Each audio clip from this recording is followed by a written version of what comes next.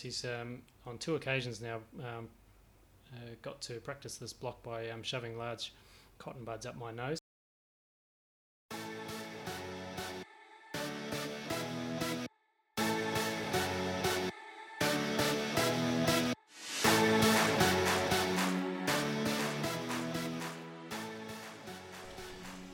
Welcome to episode 16 of the Obs and Gynae Quick Care podcast.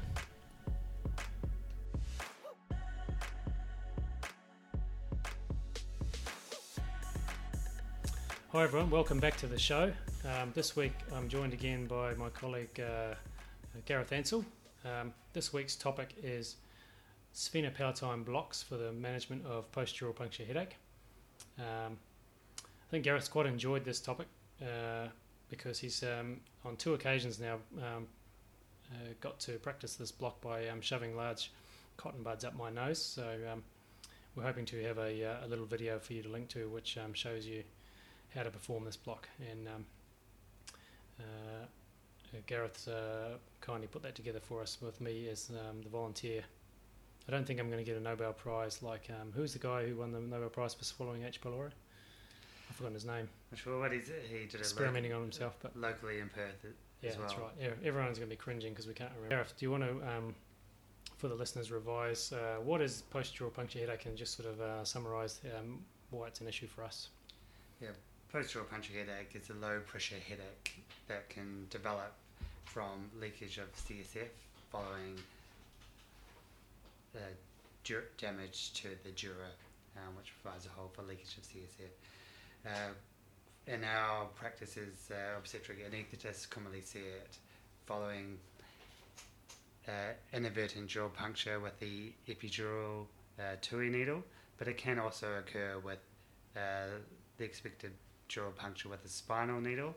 The other instances where we get involved with the treatment is patients who have had lumbar punctures, and after the lumbar punctures, which use larger bore needles, they can commonly get a post-dural puncture headache from the leakage of CSF.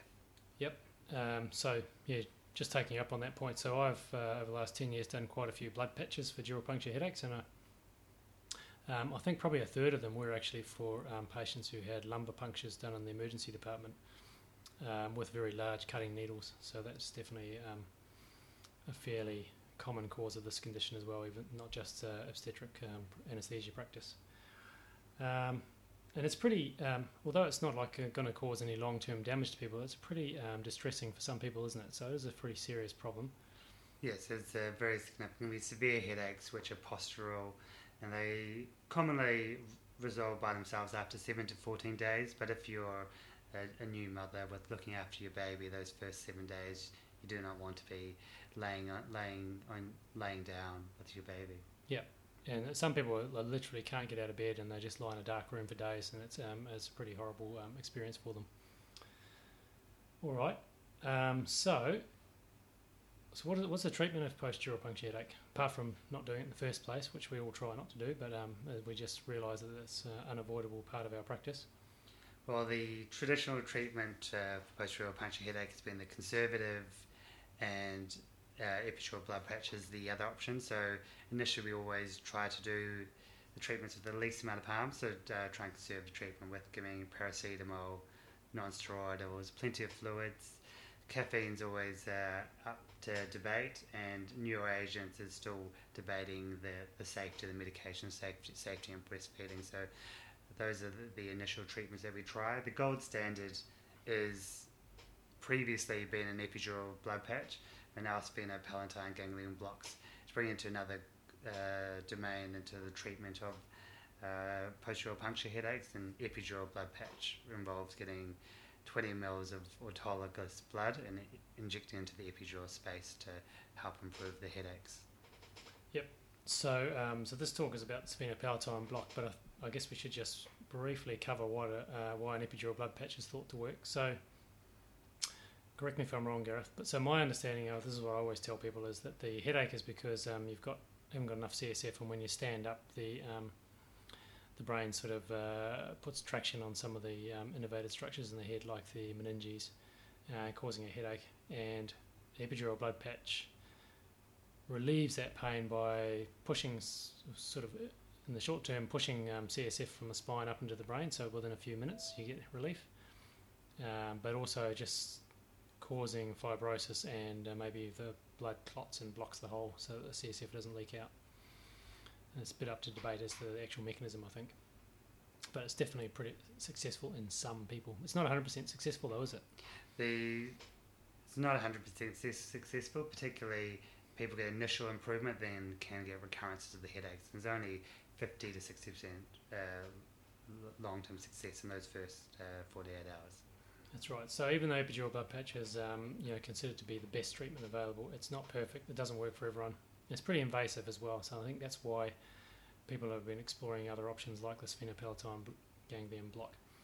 A lot of women who have developed this complication are loath to have someone put another large needle into their back, as that was what caused it in the first place. So you can sort of understand that. Any other comments, or should we move on to sphenopalatine ganglion block and what it is?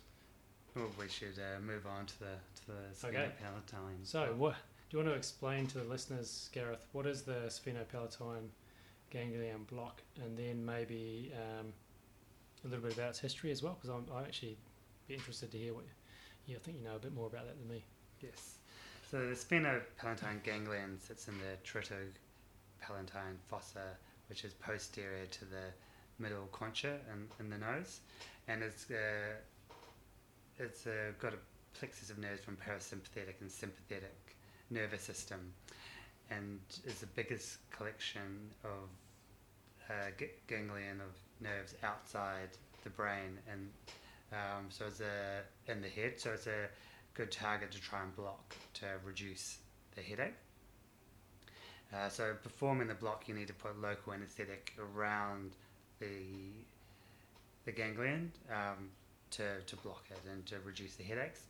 Yep. It's thought to help in post-dural puncture headache specifically by blocking the parasympathetic nerve fibers and then causing dilatation of the cranial blood vessels and improving blood flow and reducing the headaches.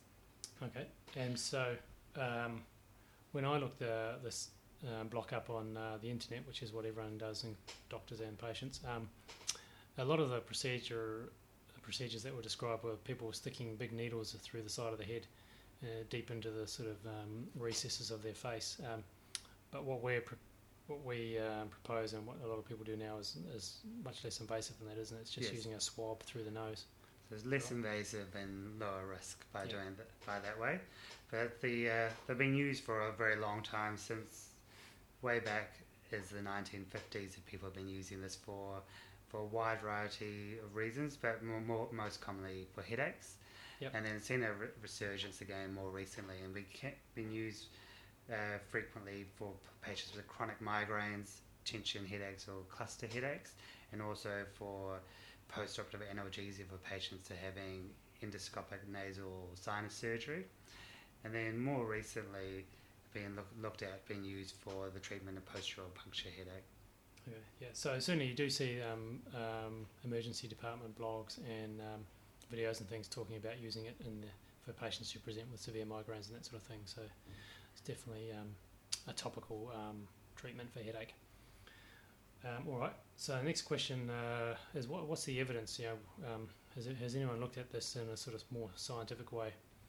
Yeah, so there's a lot of evidence looking at the use of it for other causes of headaches, and there was a systematic review published last year in the Journal of Headache and Pain, and this looked at all the different uses for it, and it has been shown to be effective for headaches in a randomized control trials, and dependent on the type of headache. For the use specifically in post-dural puncture headache, so far there's been case series and case reports, but no randomized control trial. For the case series, the largest, which has had 32 patients and published by Cohen in 2009, showed that there was a reduction in needing for epidural blood patch of up to 69%. Okay. And in other case series and case reports, there's been up to 100% reduction in the need for epidural blood patch. So there is evidence that it works, as well as being less invasive and lower risk than doing an epidural blood patch. So the way I've tried to sort of put this together is I think that what it shows is that you can give people analgesia to take away the pain from the headache while you wait for the CSF leak itself to resolve spontaneously by conservative management. Is that how you think of it? Yeah, look at it as to provide people energy so they can look after the baby, or if they don't have a newborn baby, to get them to that 7 to 14 days when you know it's going to gradually resolve by itself. Okay, that's good. All right. Now, I can just ask you, how do you perform a sphenopalatine ganglion block using this sort of transmucosal approach? But perhaps, maybe, we are going to post the video where you did it on me. The first video didn't work, so we got to do it twice. So that might be, we'll just do the sort of brief outline, and then those of you who are listening who want to actually get a more detailed description, encourage you to watch the video, which we should post at the same time. Yes, right. Yeah. If they watch the video to go through in further detail about how to perform a block. To touch on it briefly, you need hollow-tipped cotton swabs, which you can inject local anaesthetic down, and need some medication to topicalise the nose, and you need a local anaesthetic solution which you're going to administer. So first off, you topicalise the patient's nose, and then what do you use to topicalise? What did you use to topicalise my nose? I use cofenocaine nasal spray. Yep. And then saturate the cotton tip of the swabs with local anaesthetic, then gently insert that into the nose, and aiming posteriorly and slightly superiorly to aim to block the sphenopalatine ganglion. And then once it's in place and touching the posterior nasopharyngeal wall, keeping in place for half an hour, injecting local anaesthetic every 5 minutes. Yeah. So I guess the key point is, because you're trying to get it to diffuse across the mucosa and into the ganglion, you have to have the cotton swab up against the sort of tightly up against the mucosa with a really high concentration local anaesthetic solution to sort of for quite a while to get it to diffuse across. Because unlike the old-fashioned way of doing this block where they did injections with needles, this relies on diffusion, which it means you've got to have the swab in the right spot, and you've got to have a high gradient, so pretty concentrated stuff. What did you probably just said, what concentration did you use? I use 5% lignocaine. Other options is to use a viscous or an ointment local anaesthetic, which will stay there, and there is options of using a longer acting local anaesthetic, but the lignocaine has promising results from the information that we do have.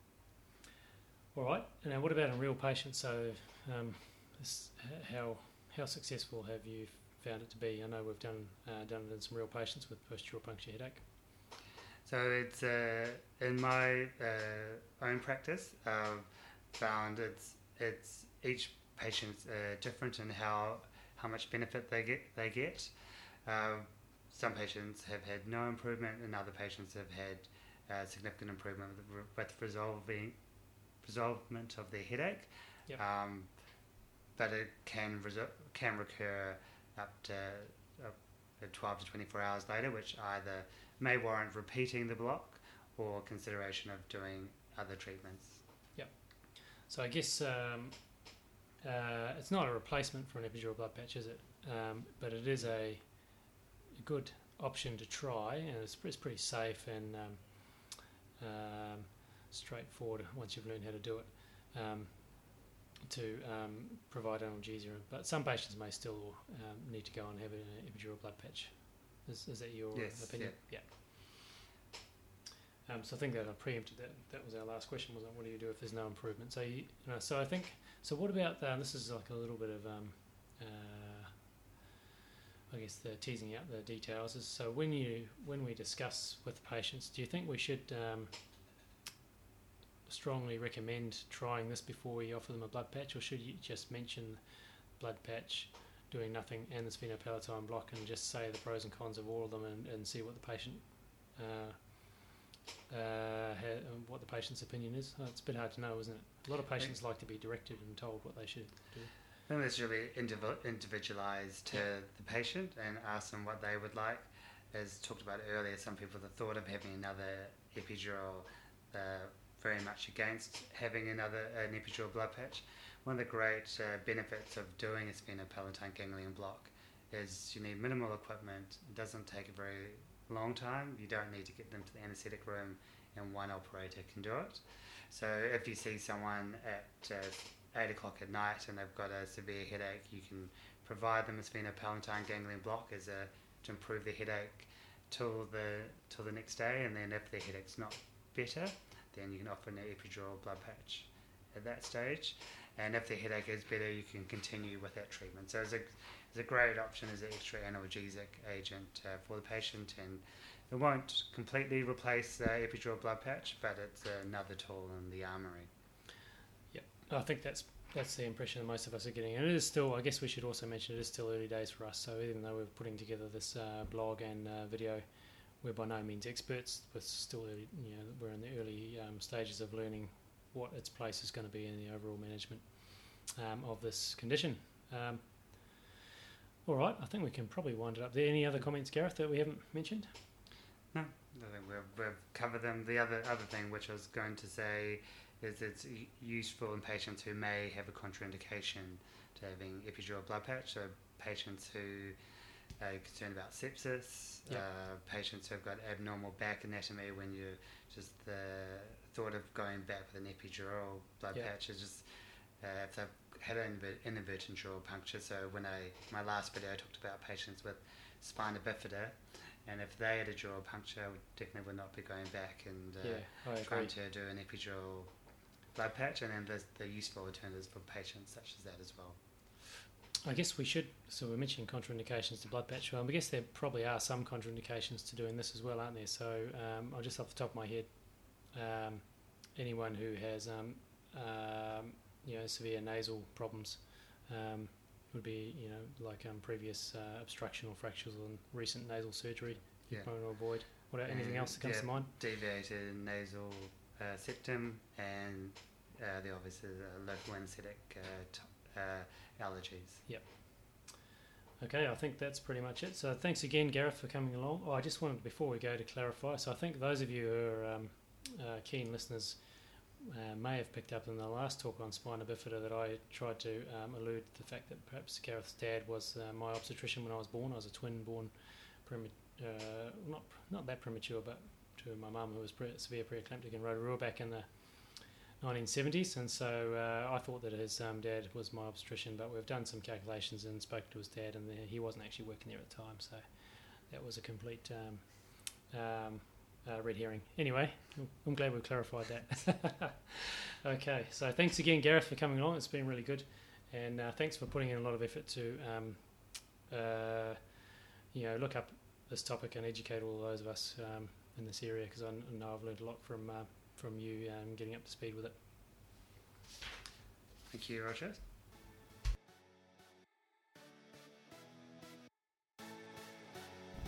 Thanks for listening, everyone. Please go to the iTunes menu and subscribe to the show if you like it. Write a review. This will also help us get seen by other listeners on the iTunes menu. If you're also interested, please go to our website at www.obsandgynecritcare.org, where there'll be lots of show notes and links to interesting videos related to the topic that you've just listened to. See you again next time.